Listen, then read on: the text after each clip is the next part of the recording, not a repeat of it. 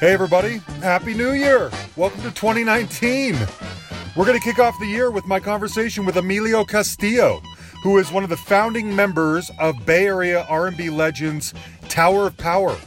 So back in the late 60s, early 70s, Emilio and Doc Kupka come together and they have this sound in their head, this R&B mixed with rock, but a lot of funk, a lot of horns, and they form the Tower of Power. And that band's been going on for 50 years almost.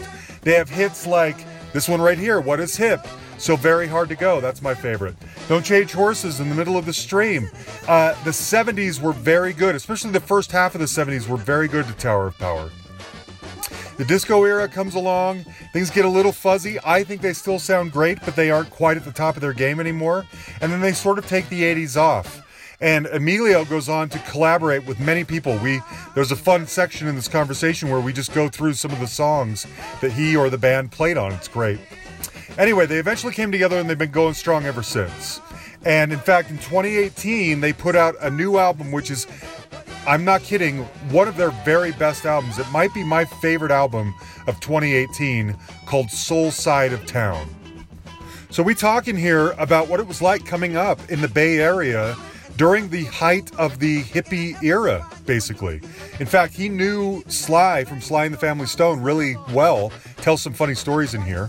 And later on, also having come from the Bay Area, we hear a lot of stories about Huey Lewis and their support, ongoing support of Tower of Power. Bless their hearts, I gotta tell you. So we talk about those things, we talk about the collaborations. He is a reformed drug addict and is very spiritual and very open and honest about his faith, which I think is beautiful. I love when people do that. So I hope that you will come away from this conversation, if you're only mildly familiar with Tower of Power or you think you know them, hopefully you hear some great, great music in here. As you guys know, R&B from the 70s is like one of my very favorite genres of music. So it was a real honor to talk to him. Anyway, I hope you enjoy this. He called me from his home in LA. Well, first of all, I gotta know. So you guys are, you hail from Oakland, or at least sort of call that your first base or your home base. I grew up in the Bay Area too. I grew up in Concord until I was 10 years old, and we moved to Utah in 1983. But I was a big Oakland A's fan. Are you a sports guy at all? Do you care about the A's? I mean, I care about the A's, the Raiders, the Giants, all the Warriors for sure. We're playing the Warriors game. Yeah. Thursday we're playing at halftime. You are? Nice. Yeah, Thursday. And, I love all those teams, but I'm not a super fan of those sports. The sport that I really dig is boxing. Really? That's my thing. I can watch football and really enjoy it. I don't really enjoy watching baseball unless it's like the World Series or something, So that's not my sport, but boxing is my thing. My father was a boxer when he was young, and for some reason I love it. I mean, sometimes I'll be sitting around, I'll just go to YouTube and look up the most current fights that were, touted as being great, or I'll look up old fights and favorite fighters of mine. I love boxing. Really? I wasn't intending to go down this road, but let's do it. I feel like I loved boxing too. I grew up on it myself, and I feel like it's one of those sports that's almost becoming extinct. The younger generations don't care, or they're not as focused, or maybe there's not as many stars as there was, back in the 70s and 80s, like I'm aware of. Do you think we're going to make it? Do you think boxing is going to survive and continue to be a big deal? I don't know. I don't see it that way. I mean, really? I see these huge fights filling up the arenas in England, and the big fights in Vegas and Brooklyn and Carson over in California. Yeah. And, over at some of the casinos up in the Connecticut and New York, Upper New York. Big fights with lots of people. So okay. I don't know. They got the Triple G, Gennady Golovkin and Canelo Alvarez. Andre Ward, Deontay Wilder, Anthony Joshua from England. A lot of big, Russian and Ukrainian and what is it? Istekino, Lomachenko. These guys are big stars. They're pulling in millions. Okay. So I don't know. Good. I think it's happening. Okay, good. I guess because I don't hear as many household names, it feels like maybe it's starting to die off. But that'd be great. Now that I know how you really feel, this may not be a thing. But my whole reason for bringing this up is that when I was a kid, my wall was plastered with Ricky Henderson posters. My whole upbringing, and I wanted the baseball player. The baseball player, and I wondered if you had a Ricky Henderson story. Has your path ever crossed with Ricky Henderson? We sort of crossed paths one time. I think he came to see us, but as I say, I'm not a baseball fan, so if you were talking to Doc, he might tell you exactly when he came and everything. Okay. But it's not my thing. But I know he was a huge star. Okay. And I do believe he came to a gig of ours, but I had no interaction with him at all. Oh, shoot. I was hoping there might be some untapped fun stories there. Something that I've been thinking about, I've had you guys really top of mind lately because recently I found a copy of In the Slot in a used CD store for 92 cents because it was scratched. It had surface scratches, and I bought it anyway, but it played okay. And I've been listening to that on repeat for days. And so even before you and I were scheduled to talk. So it's pretty serendipitous because I've had Tower of Power top of mind a lot lately. And one of the things that I've been thinking about is how I find it interesting that you guys are often sort of bundled together with like Chicago and Blood, Sweat, and Tears as these bands from a similar, late 60s, early 70s that incorporated horns into their music. But I feel like those guys were more rock band with horns, and you guys are more funk and R&B. And it got me wondering if, because you came out of the Bay Area, if you saw yourselves as being heavily influenced by maybe Sly and the Family Stone or something like that. What made you think, as a white kid in the East Bay, that I want to be one of the funkiest white men in rock history? How'd you do that, Emilio? Well, for one thing, Sly and the Family Stone had a huge influence on us. Good. There was two bands that really influenced me. The one that most influenced me of all was a band called the Spiders. You led me to believe that you really needed my love. What a shock to receive, yeah. Your love felt to be goodbye, love. And it broke my heart in two.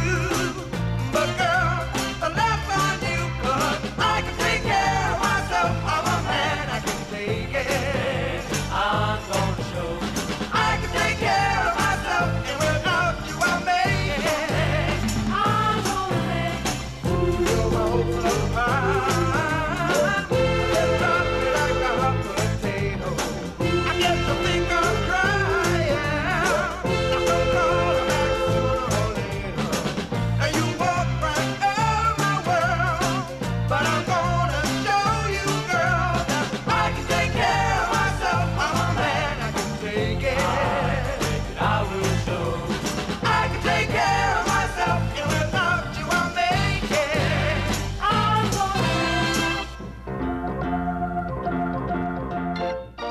Were in the East Bay, and they were never famous, and they broke up and went away. But while they were together, that was the tightest, most soulful band with horns I had ever seen, and that's what really drove me to hire a trumpet and start a horn section and to play soul music and to have really great background vocals and super soulful live presentation.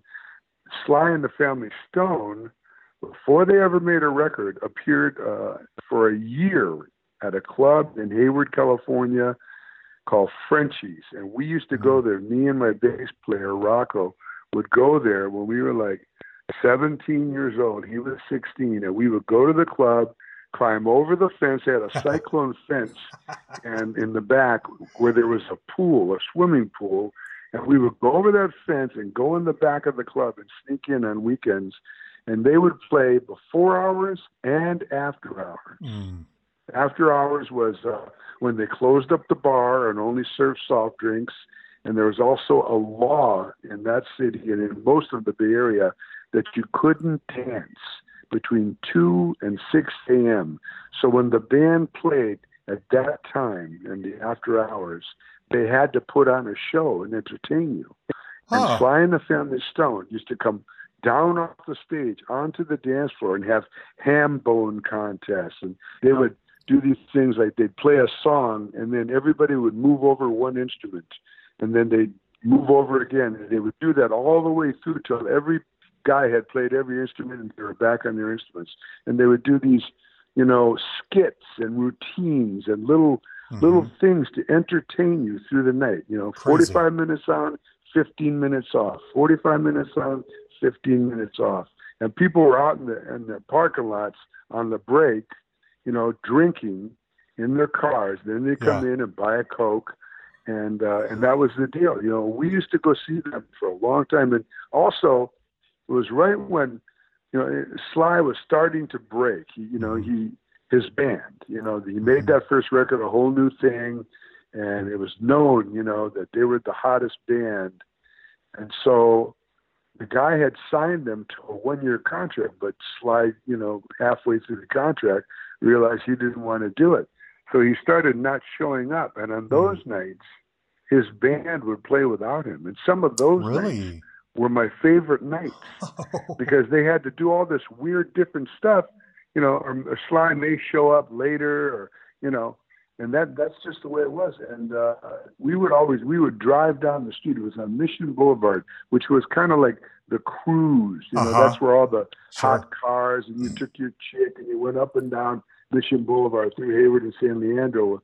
Frenchie's is at the top of it, and we would drive by and there was a big, neon sign on a really high up on a pole. And at the base of the pole, that's where Sly used to park his 57 T-Bird with a flowered vinyl top. Oh, no and way. If that T-Bird wasn't parked at the base of that sign, we knew he wasn't there. And we might drive down and just cruise, and come back later. And, and the thing about Sly and the Family Stone, we didn't want to sound like them. We wanted to have the excitement of his live show. We wanted to entertain people and get them excited. Yeah. And also Greg Rico was his drummer. They called him back then, they called him Hand Feet. And I tapped into that, they called him Hand Feet because he did unique beats. And my brother was the drummer for the band back then. And I used to make up weird beats and I would just, teach them to him and just like rehearse them. Just me and him, long time, working up these weird beats. And then I would put those beats in obscure R&B songs. Rather than the beat that was on the record, I'd change it up, So that's kind of how Sly inspired me.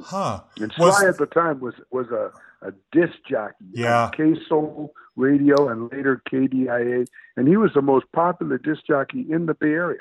Everybody listened to him. That's crazy. So two things. Number one, did the multi-ethnicity aspect of Sly and the Family Stone, did that play into you at all? Or were you just looking for the best musicians? Didn't matter what? I mean, maybe these guys are just your friends. Because that was kind of a revolutionary move on their part. And then you guys did something similar. It was by coincidence, really. Coincidence, okay. I admired the fact that, that was obviously a plan for him. I'm going to have a black girl play trumpet. Number one, you didn't see girls playing trumpet, and you didn't see blacks and whites together, and plus you didn't back then for soul bands. You didn't see soul bands sort of wearing the kind of clothing and having long hair. White guys with long hair and beards, and black guys with afros, but wearing this sort of flowery hippie-looking clothing. You didn't see that then. So that was obviously a plan of his. But that was not our plan, we just sort of became multi-ethnic. Okay. And then secondly, did you ever interact with Sly back then? Do you have a Sly story? I have a lot of Sly stories, but they're all from later. Sly really? Sly was, to me, he was an idol, and so I was always afraid. I didn't even know any of them back then.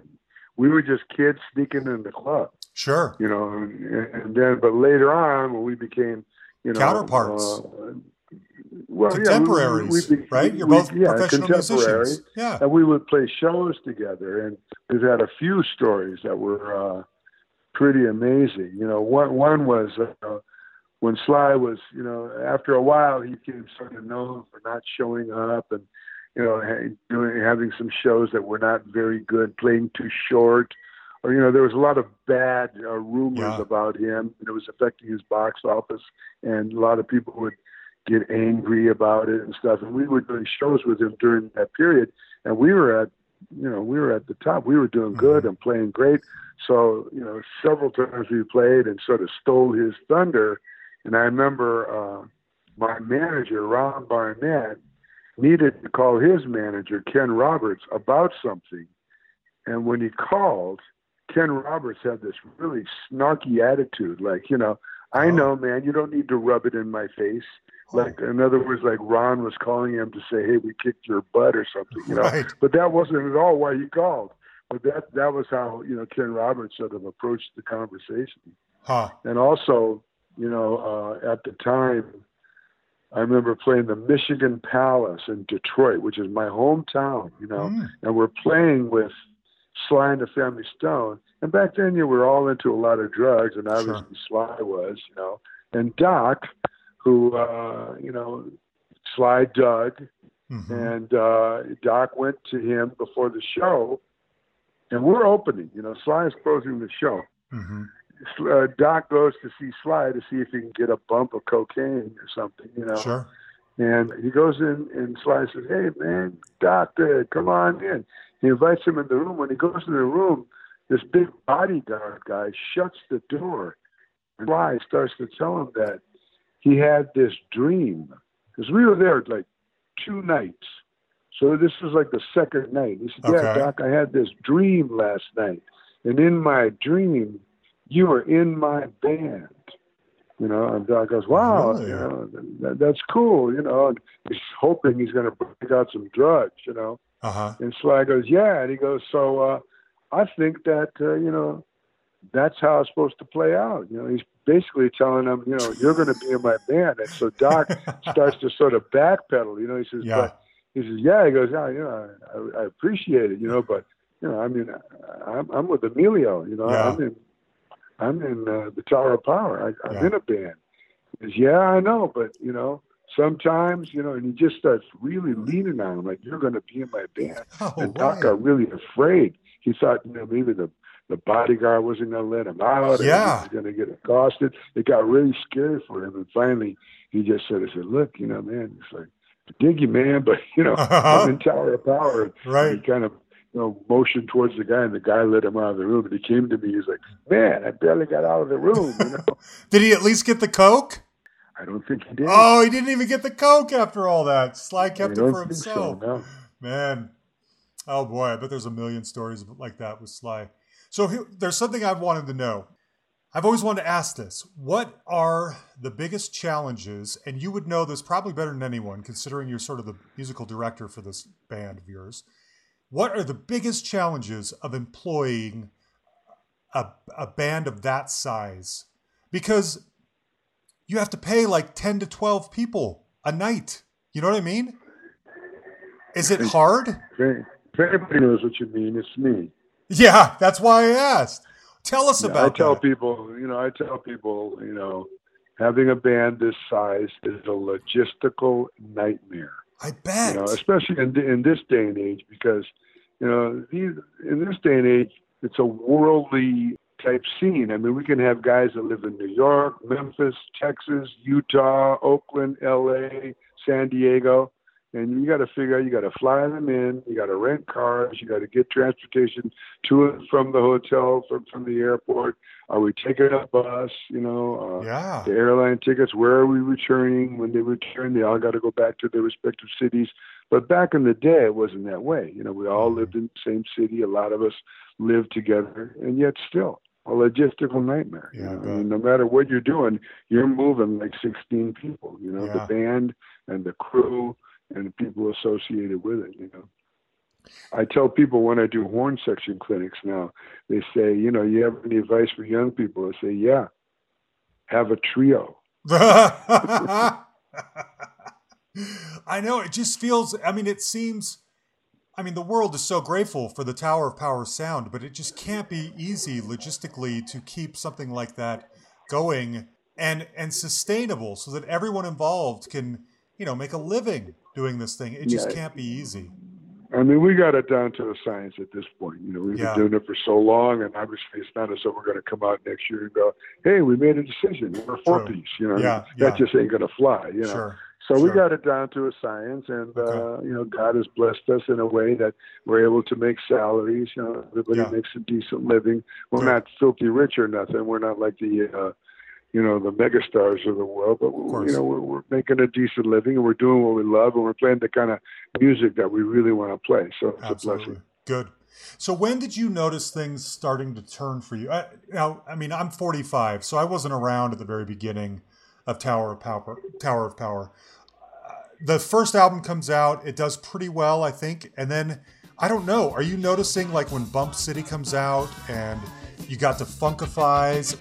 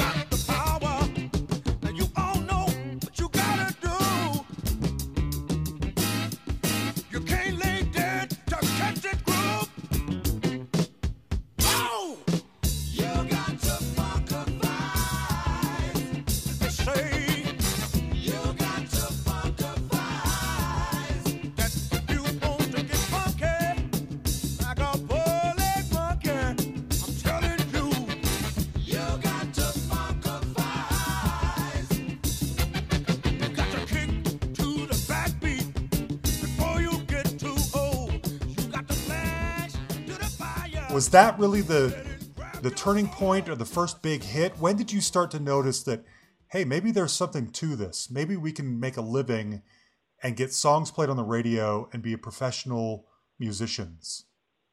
Well, for one thing, I was a kid. When I started the band, when I hired Doc, I was 17 years old. Oh, goodness. So I wasn't thinking about, can I make a living or, is this going to go fly? All I knew was the band. That was my life. I loved the band. That was my forte, was running the band, teaching these guys how to play soul music together in a manner that, I had a vision for. And when the first album came out, East Bay Grease, it was only a regional hit. Yeah. But I mean, the first time I heard it, they played Sparkling in the Sand on K-San Radio. Dusty Street played it.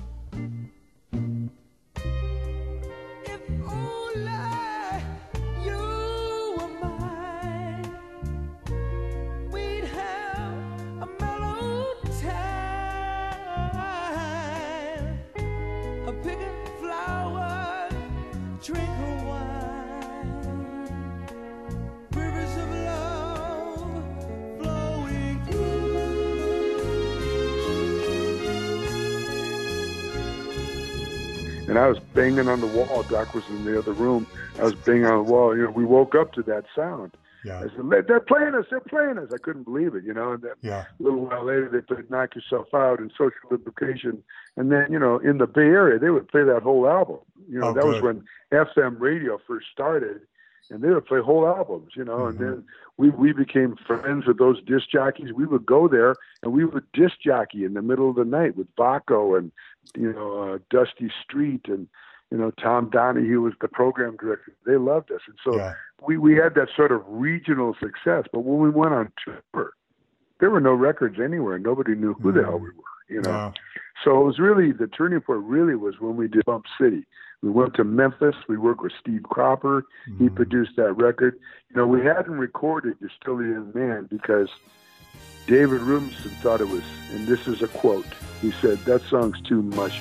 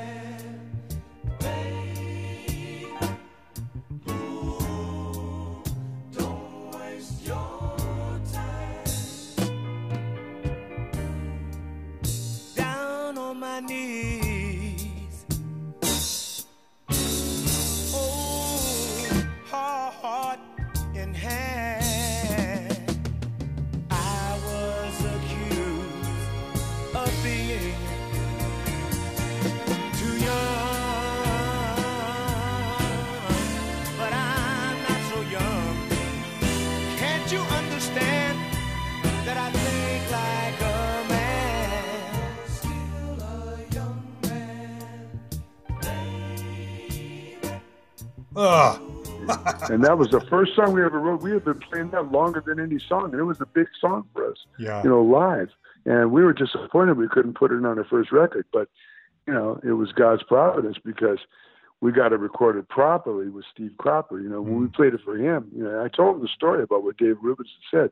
He says, he goes, well, we'll record that one for sure, And we did, and that was the first single. And it was a nationwide hit. Nice. And that's when things changed for us. That's when it changed. What would you consider your signature song to be? Is it What Is Hip? Is it So Very Hard to Go? Ain't nothing I can say, nothing I can do. I feel so bad, yeah. I feel so blue.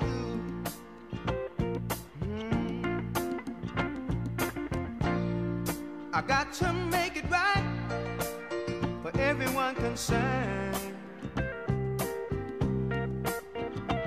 Even if it's me, if it means just me, what's getting burned. 'Cause I could never make you unhappy.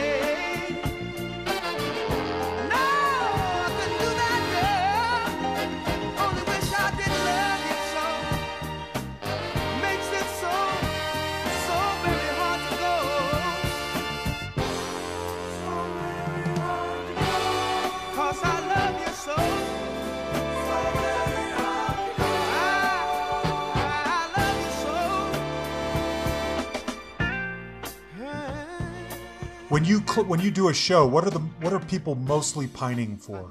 The one they mostly pine for is You're Still a Young Man and What Is Hip. Okay. So Very Hard to Go is one of our biggest hits. It's got a weird title. Yeah. People don't remember it, But every time we start it and we get into it, then they're like, oh. And when we end it, they usually stand up, and it's like a standing ovation. Yes. Because they love the song, but they're always ready to go. When we say, let me ask you the eternal question. Boom. What is hip? They know, they got to have that. Yeah. And then, we can't leave the building without playing You're Still a Young Man. Yeah. And that's in the States. In Europe, it's different. We can go and do some shows without You're Still a Young Man there. And when we do it there, they love it and appreciate it, but it's different. Okay. In the States, though, we have to play that song. Okay. Now, from everything I read, and again, this is, I wasn't there paying full attention. It sounds like once kind of the disco era kicked in, like the late 70s, did you guys kind of flounder a little bit?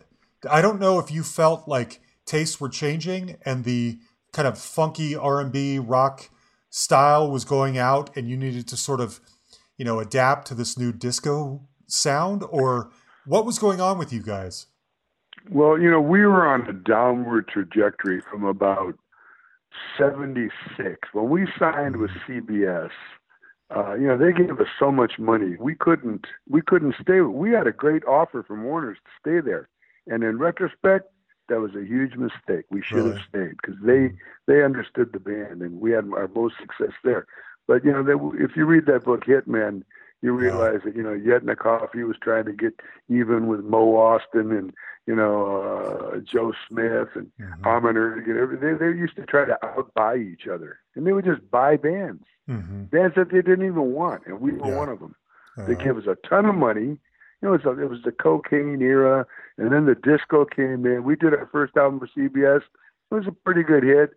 Our second album, they started looking at us like a problem that needed to be solved. When you approach anything that way, you're losing the battle. Right. And then because they gave us so much money, we want to please them.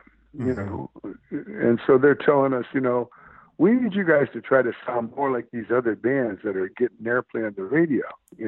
Yeah. And we try to do that for them, and then they say, disco started to come in. They say, what if you were to, redo an old Motown song, disco style? So-and-so did it. It really worked, Then we could get you more airplay, Yeah. And so we try to do these things, but we always sounded like Tower of Power. Yeah. And for a while there, we thought, why can't we sound like the other bands on the radio? It's a curse the way we sound. And we tried to do that, and then finally it all spiraled down. But the real driving reason for the trajectory downward was the way we were living. Really? We were ruled by drugs and alcohol. Oh, man. And we were not living right, and that's the sole reason why we were on that trajectory. I know that now, looking back, but at the time, we were just like, we'd blame it on disco and blame it on CBS and blame it on this and that. But the truth of the matter was we weren't living right, And then when everything dried up, we lost our contract. We got re-signed to Warner's, but never made a record. They gave us a ton of money. We paid off our bills, but we had no record deal, and they started referring to us as dinosaurs. They said their music will never be popular again. By this time, disco was out, and punk and new wave was the thing. Yeah. Bands like the Knack and the Cars and the Motels and that kind of stuff. And they said bands like Tower of Power, they're dinosaurs. Their music will never be popular again. But we always had fans, and we could always get gigs and play live. Yeah. So that's what we did. We had no record deal. It was tough. And then we took a tour with Huey Lewis and the News. They were big fans of the band. And the horn section played with him almost 4 years. And I made a deal with him that I would do that only if he allowed me to bring the band out to big cities and to midnight concerts, and that they would announce it at the arena and come and sit in with us at the club. And we did that all over the nation. And I also told him, you have to promote Tower of Power at every turn. And he was a man of his word. Good. Every show we were featured highly. He mentioned each guy by name. He brought Doc down in the middle of the show and had a big, showcase on Doc. And every interview he mentioned Tower of Power and Tower of Power horns. And at that same time, we started to get asked onto the Letterman show. And we wound up doing 16 performances on Letterman. Really? And so that started to bring us back up. That's what got us through the 80s, Okay. But what happened is when everything dried up, I told the band, you know what? Let's forget about trying to sound like other people, trying to, solve our problem. Let's just make the music like we always did. Right. And we started to do that, and things started to get better. And That's then great. we realized we weren't cursed because we don't sound like anybody else. We were blessed. Yeah. It's a blessing, not a curse. Very we good don't point. sound like nobody else. Yeah. We used to have a singer named Tom Bose. He used to say, you guys could play the phone book and it would sound like Tower of Power. It's true. It's just, that's who we are. And we realize that's a blessing now. We never stray from that anymore. That's great.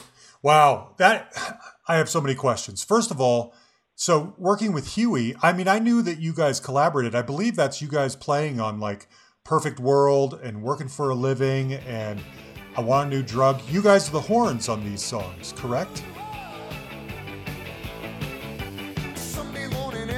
some days pass on by. I'll be working here forever, at least until I die. Damn if you do, damn if you don't. I'm supposed to get a raise next week, you know damn well I won't. Working for a living, working for a living, working for a living, living and working. I'm taking what they're giving, cause I'm working for a living.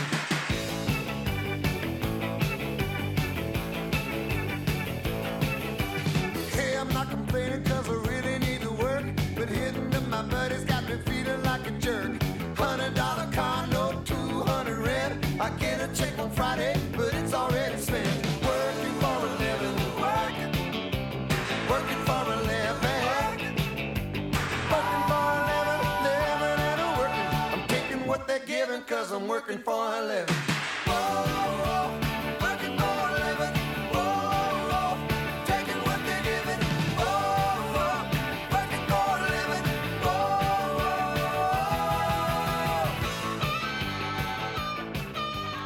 And I wanted to drug. We used to play with them live on the okay, record. not in the He did record. it with his own side. And Working for a Living, we recorded on that one. We recorded on several of his other tunes. Hope You Love Me Like You Say You Do. Yeah. Doing It All for My Baby. Right. If This Is It. A lot of his hits we were on. And then we played a lot more of them live as well. Yeah. He made live recordings and DVDs. We were on all of it. That's and great. Featured prominently.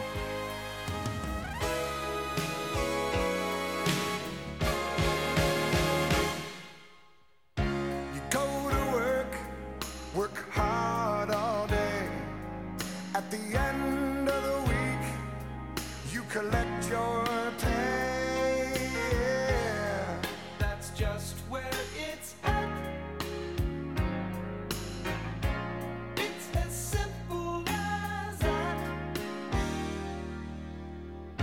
You pay your bills the best that you can, but the rise in cost sure hurts a family man. While the rich man gets fat, it's as simple as that. And the money goes so fast, it ain't funny. It ain't funny. Your mind's made up to get that high. And he's a Bay Area guy. He recorded a song that we wrote as well called "Simple as That." Oh. And he asked me. He's such a fan of the band.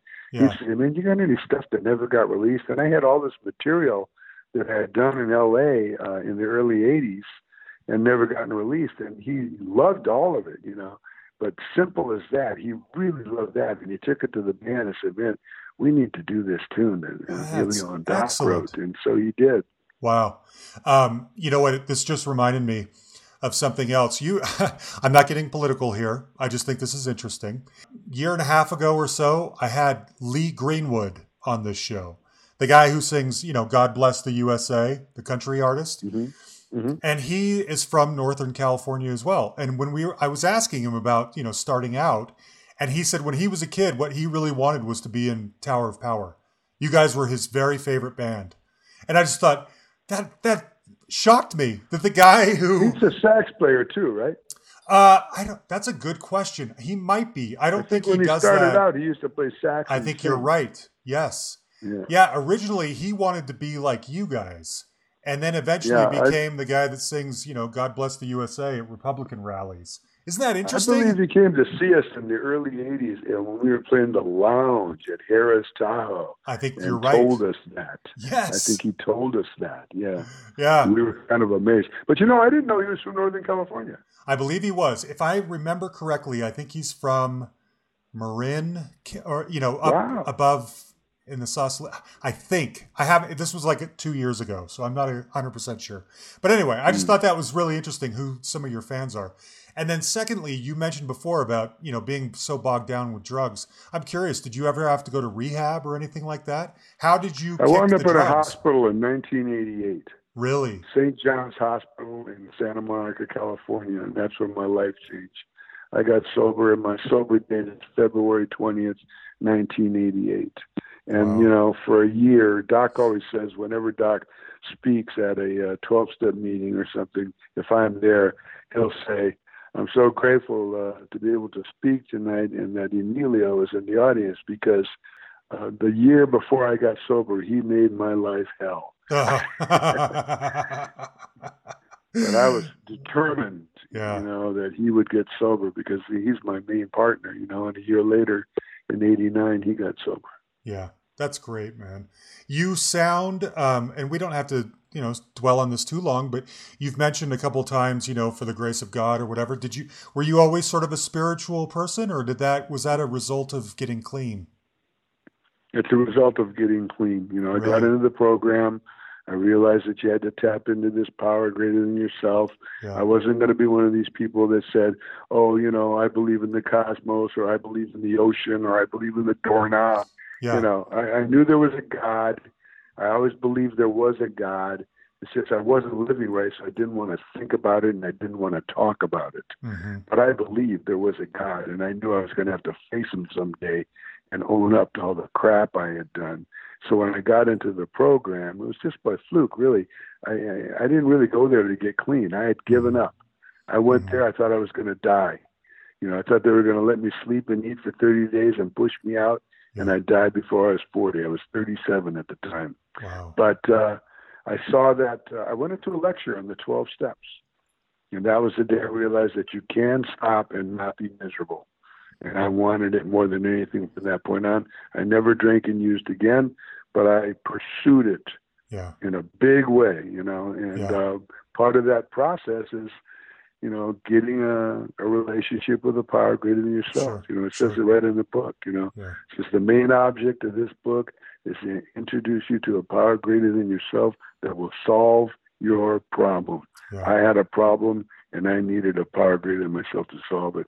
And then along the way, I started praying. I started reading the Bible, reading other self-help books, Mm-hmm. Scott Peck, the Mm-hmm. Road Less Traveled, and all these Emmett Fox books, and, Mm-hmm. William F. Preston and Marianne Williamson. I checked out New Age. I checked out the Buddha and Course in Miracles. And I checked every sort of religion and every sort of avenue to God there was. But I kept going back to the Bible. And eventually, years later, I came to Christ, and now I'm a Mm-hmm. Christian. But Okay. that's only because I worked those steps. Yeah. Yeah. Fascinating. I always, I find, especially rock stars, where, rock stars are just regular people too, but we associate them with debauchery and glitz and glamour and stuff like that. And I find it really fascinating what their inner spiritual lives are like because they don't talk about that very much. They're all about rock, And so I just think, yeah, I think it's really interesting to find out kind of what's going on under the hood with people like you. And so that's a really Yeah. fascinating story. Thank you for sharing that. Now, I wanted to ask you about putting out new music because you guys put out a new album this year, Soul Side of Town, which to me is just as good, if not better, than anything that you guys may have done in your heyday. Checking out the music, checking out the beat, everybody. Something in the rhythm, make you move your feet. Ooh, come on. We're moving all around, and we're grooving to the sound. Oh, when you get down to it, one thing left to do, into it. So I wanna know. Tell me, baby, when you get down to it, one thing left to do, gotta get into it. So I wanna know. Got you on the dance floor, got you feeling good. Oh, baby. It is fantastic. And look, I would well, that's not true. I wouldn't tell you if I didn't like it, Emilio. I just wouldn't say anything, Because I talk to a Yeah. lot of legacy artists on here, and sometimes they put out new music, and it's okay. And I just, I don't get that enthusiastic, but I love this album. What is the motivation for a legacy artist like you to put out new music today when, let's be honest, people don't buy new music? You know, is it difficult to do that, or is this just sort of what you do? This is you going to work. Well, I mean, it is what I do. I'm a songwriter. I'm a record producer. You know, I'm a member of a horn section. I'm a leader of a band. I'm a singer. I wear all these different hats, and they all, you know, that's my drug these days. I mean, I realized after I got sober that, you know, I get higher on that stuff than I ever got on any drug or alcohol. And so, yeah, that's what I do. It's how I live. And we were coming up on 50 years. And when you say it sounds as good or better than any record we ever made, that's because it was a plan. And I prayed about it. And I got, you know, I sought out help in order to bring that plan to fulfillment. An old manager of mine, Ron Barnett, said, you need to make the best record of your career. It's not the time to throw together 12 songs and just throw it out. Right. You need to record, do the Michael Jackson method. Record way more than you need and pick out the best. Mm-hmm. And so my plan was to record 25 songs and pick out 12. And, you know, I had recorded 17 basic tracks, and then I got asked to go do some days with Joe Vanelli at his studio. We did a couple more. He was very meticulous and very creative, an excellent musician, an excellent engineer. And it was at that point I realized with all my touring and everything else I do, the project was too big for me. So I asked him to help me produce it. This is all in my plan to make the best record of my career. Good for you. And what finally happened was we did 28 songs, and we got a new record deal with Mack Avenue Records, and they loved all of it. They wanted to put it all out in 2 separate albums. And we were fine with that because we're proud of all of it, but we didn't want to put out 2 records. So we have another one waiting in the wings, ready to go next year. Yes. Oh, that's great. I think that's really amazing that you guys are still so vital. And especially, I mean, like you said, you planned this out. Does it ever kind of kill some of the buzz, though, that I mean, I don't know, maybe you sell the CD at shows and there's a real desire for it. It's just a shame to me that in this day and age, the market for music being what it is, that the people who would, it's hard to get this great music in front of the people who would appreciate it. You know what I mean? You know, it's a challenge because, you know, we're an older band. It's a different style of music that's very unique.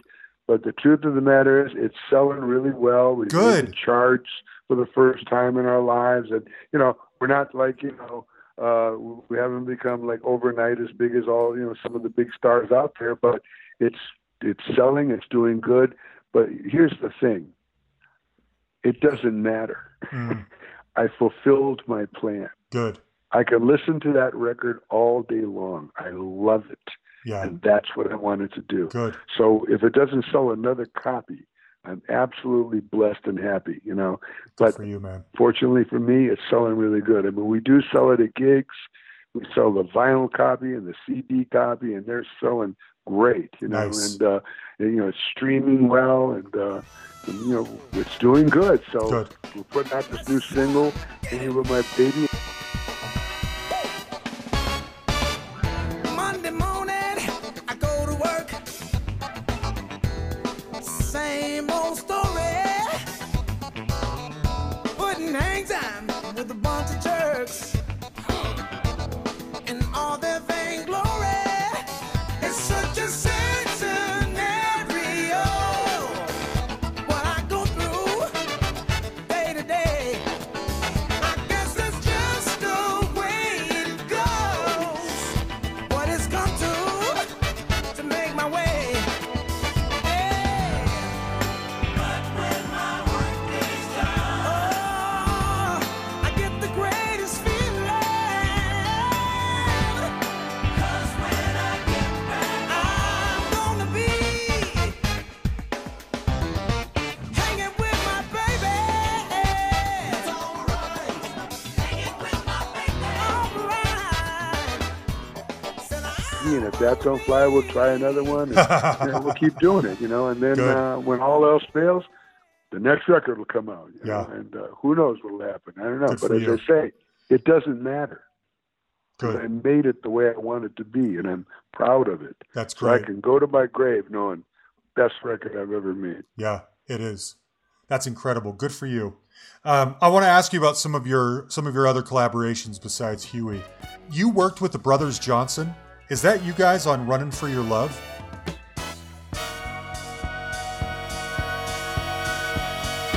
Since we've part, our lives become anew.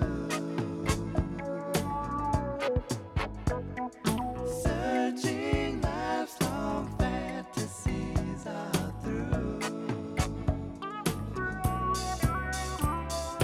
Giving all we've got to give wouldn't do.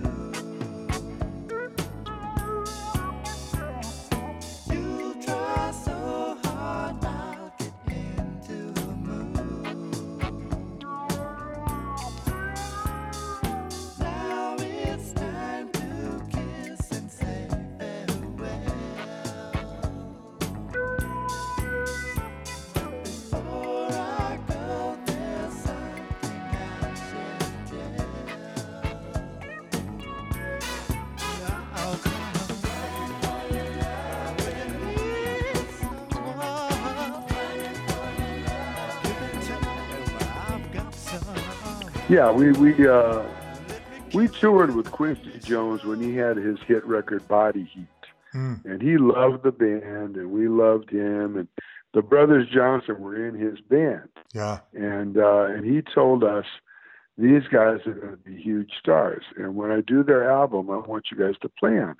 We said, great, you know. And he was true to his word. He flew us down to L.A. We did the session for the Brothers Johnson. It was an interesting story. We were on a break, and we were talking. And, you know, Quincy loves us. And he was just sort of gushing all over us. And Yeah. somehow in the conversation, it came out that we had never gotten a gold record. And he said something like, you guys must have tons of gold records. And we said, we ain't got any. And he said, what? And we said, we don't have any gold records. He goes, you got to be kidding me, man. The album of What Is Hip didn't go gold? And we're like, well, they haven't sent us one. He goes, let me tell you something, man. This record we're doing today, this is going to go gold, and you're getting a gold record. And, you know, like a couple months later, it came to my house. That was my first gold record, the Brothers Johnson. No way. They're an all-time favorite. No, I might even love them more than Tower of Power. They're an all-time favorite band of mine. Do you keep in touch with them? I know Lewis passed away a couple of years ago, but yeah, I believe George is still out there somewhere. I wondered if you knew them or anything. No, I'm always trying to track him down. We did the session, and that was it. I really never saw them again. You know, wow. I knew them when we were touring before they were even famous. You know, before they ever recorded. And they were great guys and great players. You know, but and once we did the record, I never saw them again. Okay, man, the band's website. I went down the rabbit hole on this list of collaborations you guys have done. So I have a few questions on here. Number one, and are you guys on Elton John's "The Bitch Is Back"? I was justified when I was 5, raising Cain, I spit in your eye. Times are changing now, the poor get fat, but the thief is gonna catch you when the bitch gets back.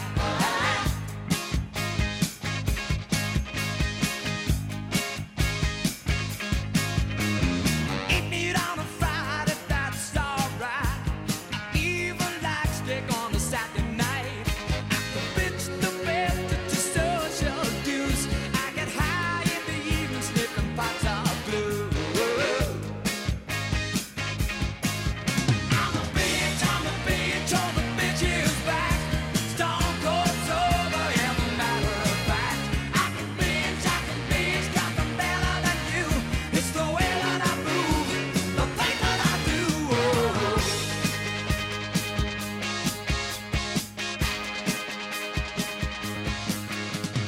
Yes, we're on that Caribou album. The whole Several thing. songs. Crazy. Yeah. Wow. Now that had to have been another, I don't know, gold album for you guys. No? Maybe they just didn't send you one. They didn't send me one, but I got a platinum one for that one. Okay, good. Crazy. You know, if you're on a record like that, you can just contact the RIAA and pay the money, and they'll send you one. And I did that for a few. Really? I have a couple of Santana records. I have a Huey Lewis. Huey Lewis gave me one. And then we did finally go gold with the Tower of Power record. And so I have that. So I got a few. Good. What was it like working with Elton? How did he call you and just say, "I'm a fan. I want you on my album"? He contacted us. I mean, it was his idea, but he wasn't at the session when we recorded. It was it was his engineer. What was his name? I can't remember. Gus Dudgeon. Hugh Padgett. Gus Dudgeon. Yeah, That's it. Was Gus Dudgeon. Yeah. So it was just Gus Dudgeon and us, and it was actually a couple of days of recording. And I remember the memory I have of it is he did playback unbelievably loud. I mean, painful loud. So we'd be out in the studio and we'd be recording, and then we'd go back in, and it was like being blown over by wind, so loud. And I remember at one point I was playing, and he said, it seems that there's a bit of an intonation problem. Please come in the studio. And so we go in the control room, and he had my saxophone soloed. And when I walked in, it was like, just super loud. And I was like, I'll tune it out, no problem. Nice. Wow, that's got to be a nice compliment. I do remember, though, that, after that, we went and Elton John did a quote in Cream magazine. And he said something to the effect of, they sound so great, and they play so great, and they look great as well. And we used that quote in a sort of fold-out card that we sent out to all these record producers, nice. Offering our services as a horn section. Cool, very cool. Yeah, you got. It looked as if during that '80s period where the band it was sort of a little fallow for the band, you guys sort of amped up the collaborations, working with other people, playing on their albums, as a way to sort of stay vital, but not have to. Maybe it just wasn't the right time to put out more Tower of Power music. I don't know. In the '80s, they didn't want Tower of Power. Yeah, music, that's true. So, we did some recording in the early '80s that never got released, and then years later, I released it on Rhino. 10,000 copies came out in Handmade. We did another record called Tower of Power Direct, which was a direct-to-disc recording, and then we did an actual album that was on a record company called Cypress Records called Power. But that's all we did in the '80s.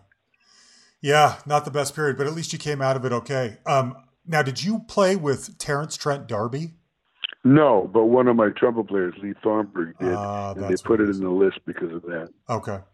I had him on the show. He's a trip. And Doc might have been on there too. I'm not sure. Okay. And then another name popped up on there, Andrew Gold.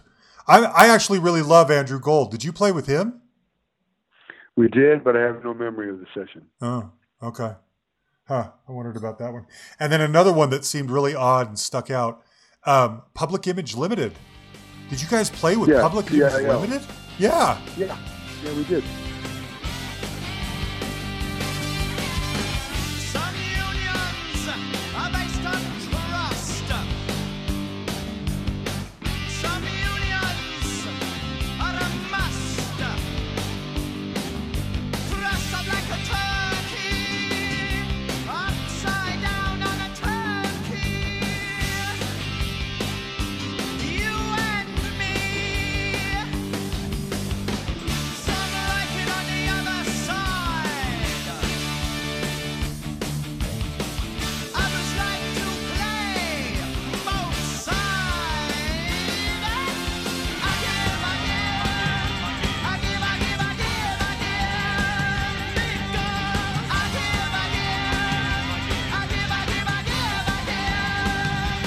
joys. I give, big toys. I give,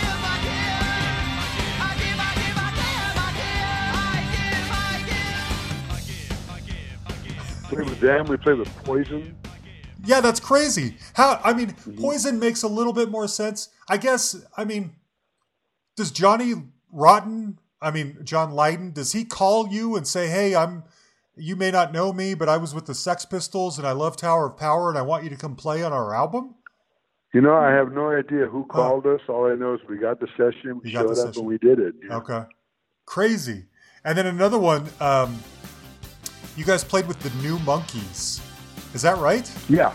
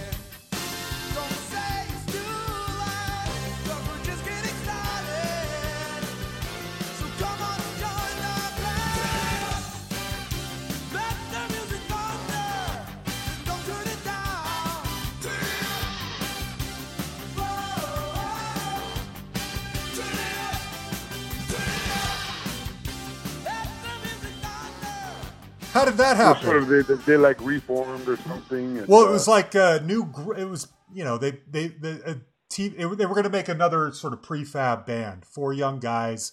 We'll call them the New Monkeys. Give them a TV show, that kind of thing. And I think they put out 1 album.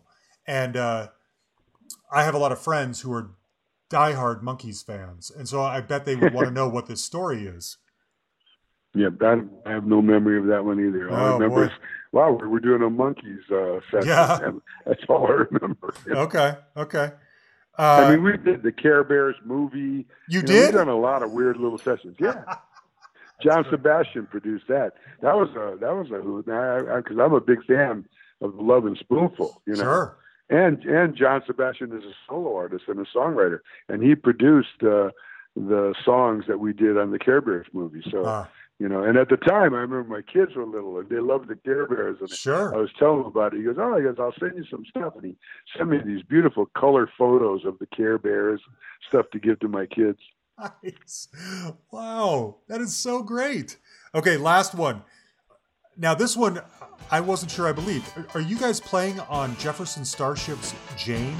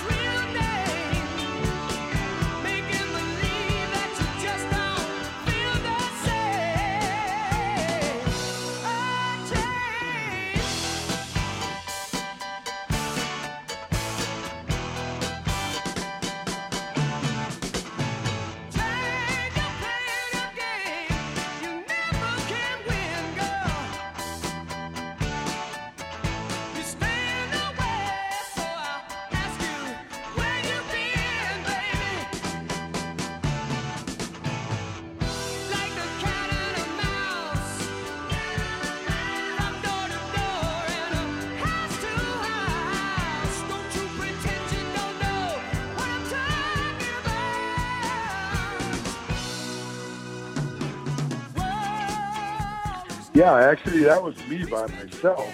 Really? And then I called in Mick Gillette at the last minute. But the producer is Ron Nevison. Uh-huh. And Ron Nevison liked me.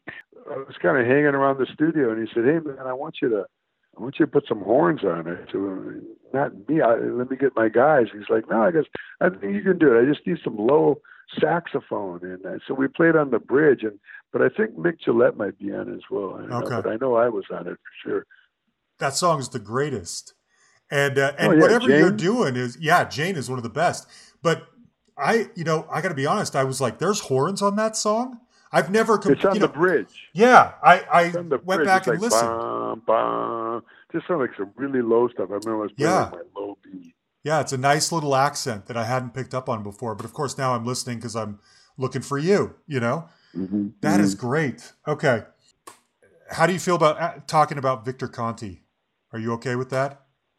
I'm a friend of Victor Conti. He sends me supplements all the time to this day. Really?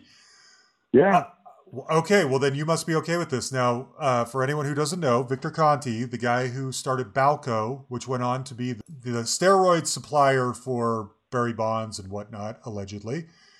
He got in a lot of trouble for that. He was a member of Tower of Power, and I don't remember what time frame. Late 70s, maybe? Late 70s, yeah. He was Bruce Conti's cousin. We all knew him. He was an excellent player. He used to play with Jean-Luc Ponty and, a lot of different people.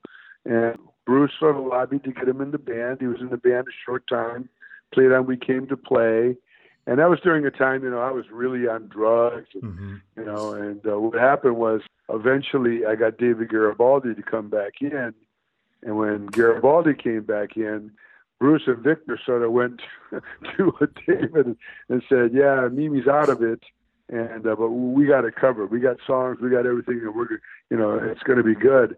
And David came to me after that, and he said, hey, what's going on? I joined the band because of you. I joined the band again because of you, and it seems like Bruce and his cousin are trying to get you out of there. And I said, what?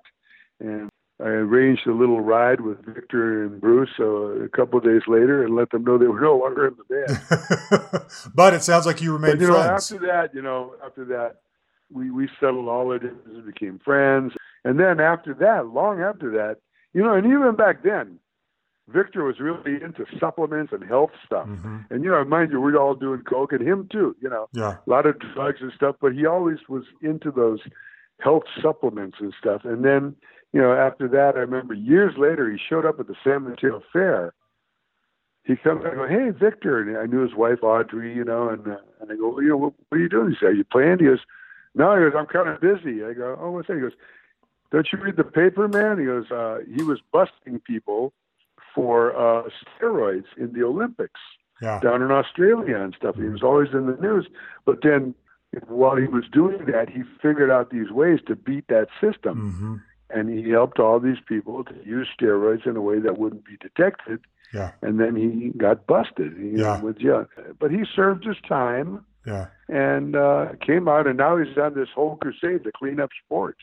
Crazy. And he came around again to that same place, the San Mateo Fair, and he brought me these supplements. He has this one called ZMA. It's zinc, magnesium, something.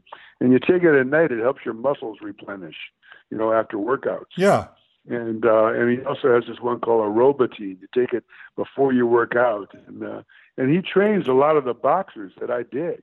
No He's got way. a great training facility up there, and they're called SNAC now, SNAC. Okay. But Victor, he's a buddy of mine. He came to the 50th anniversary celebration, and he's a good guy. He learned his lesson, and he's helping out to clean up sports.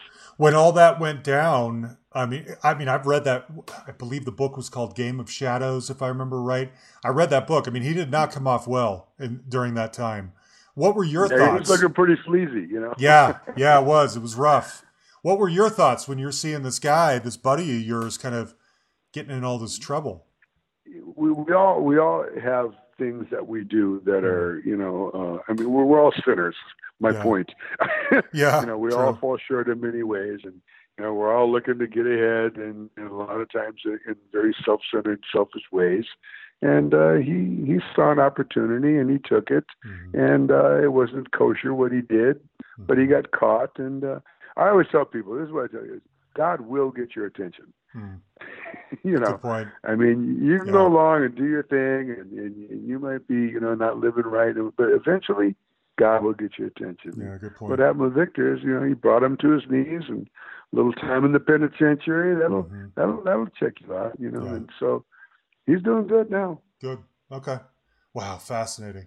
Okay. One more thing I want to talk about. You guys are receiving a Lifetime Achievement Award from Soul Tracks next month. Maybe you're too humble. Maybe you're too humble to tell us about this, but what is it exactly? Because that's quite an honor. Honestly, I have no idea. I found out yesterday. Fiona, we have this publicity girl, Fiona. Yeah. She's amazing. She's the She's one a who great contacted publicity me. girl. Yeah. Yeah, she's awesome. I call her Queen Fiona. And she had told me, she said, I'm trying to get you guys up for this Lifetime Achievement Award on Soul Tracks. And I was like, yeah, I don't expect this to happen. Or if it does, great, Yeah. I found it's flying. So Yeah. I'm pleased, and I know nothing about it. Okay. Well, congratulations nonetheless. I mean, Yeah. anyone winning a Lifetime Achievement Award for 50 years and has always been as good as you guys are, that's a real testament to your artistry. So congratulations. Yeah, I'm pleased, very pleased. Good. Well, look, Emilio, this was a joy. You guys are so good at what you do. And, I've been when I think about Tower of Power lately, I've been thinking they may not have a bunch of hits that are like the ubiquitous hits that if you go to, what I'm saying is if you go to a Tower of Power show, you're going to watch artistry more than like that one song that you like. You're going to enjoy a level of professionalism and musicality that is rare in this world. And you only get it in a few spots. And one of them is at a Tower of Power show. So anyway, congrats on everything. Well, I appreciate it, and you're right. We never really rang the bell, but we have this amazing long career, these amazing diehard fans, and we're blessed by God in many ways. I have no complaints. Yeah. Tell me one thing. Tell me your favorite story. I mean, you guys are celebrating. You've got to be a little nostalgic. You're celebrating 50 years. When you look back, tell me about the most unbelievable, tastiest memory that you have. Maybe it was meeting a hero. You were there at the Haight-Ashbury period of the Bay Area. I mean, maybe you're in the East Bay, but you're still rubbing shoulders with the airplane and with Grateful Dead. What's the best memory of all of this for you? Well, I don't know what the best one is. I have a lot of those stories. I usually tell the one about Aretha Franklin where she said we were her favorite band when really? we opened up at the Fillmore. But, I think I'll tell you this story about Rick Stevens. We were talking about people going astray. Rick Stevens was our singer on Sparkling Sand on East Bay Grease. And he sang the whole album, Bump City, and he was, he sang the hit, You're Still In, Man, and Down to the Nightclub. And he was a fabulous singer, a fabulous entertainer, but, he got into drugs, and I eventually had to fire him, and then I hired Lenny Williams. And 4 years after he was fired, he murdered, I think 2 people for sure, maybe 3, and put a girl in the car. And then, there was a manhunt for him, and found him in a park shooting up and took him to jail. He served 37 years for murder. Wow. And he had several life sentences. He should never have gotten out. But, as a lot of people in prison do, he found God, became a Christian. Well, you always wonder, is that for real? Right. But, here's why I know it's for real. He got out. Yeah. He got out of prison after 37 years, and he shows up.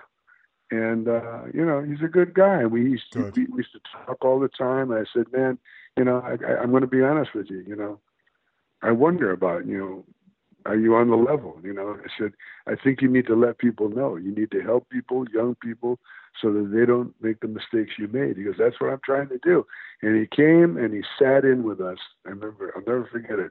The first time at Yoshi's in Oakland, which was a big gig for us, packed to the brim, And he came out, and, we do the intro, and the people are going nuts. And out he walks in a white suit, and they're going crazy, And then he goes, down on my knees, and he falls down on his knees, and the place went crazy, Cool. Thought, man, if ever anybody ever doubted if there's a God, man, there it here's is. this guy, man. Good. And he did a lot of good before he passed away, and sat in with us several times, and that's my favorite story I'll tell you today. I love it. Well, thank you for talking with me, Emilio. You guys are legends in my book. There you have it. Emilio Castillo of Tower of Power. I hope you guys heard some things in here that you like. I personally, for my taste, I don't know what is better than R&B and funk from the 70s with horns featured very prominently. That is just the best kind of music there is to me. And so I wanted to close it out with what is probably my favorite Tower of Power song. This is Drop It in the Slot from that album In the Slot that I mentioned at the beginning of the conversation that I bought recently. Oh my gosh, it is so good. And go get Soul Side of Town. At least stream it or check it out on Spotify or something first. If you love those horns and there's nobody better, then you will love this album. And I have to say a very big thank you to Fiona Bloom for helping to make this happen. Thank you, Fiona. Now, next week, we are featuring one of the bigger guests we've ever had on the show, to be honest. He was a hired gun that played alongside one of the biggest pop acts in history for many, many years. He doesn't do that anymore, but because of having appeared in a very popular music documentary recently, he's now also a bit of a movie star. So if you haven't figured out who this person is, trust me, you're going to want to come back next week to hear this conversation. It's a doozy, and I love it. All right? Now, huge thanks as always to Jan the Man Makevich, my right-hand man. Thanks, buddy, for all that you do in putting these episodes together. You guys know by now you can find us on Facebook and like our page. You can send us a message on there. You can send us an email at thehustlepod@gmail.com, or you can find us on Twitter at thehustlepod. We put out new episodes every Tuesday, and we will be back next week. Thanks, everybody. We love you, and Happy New Year.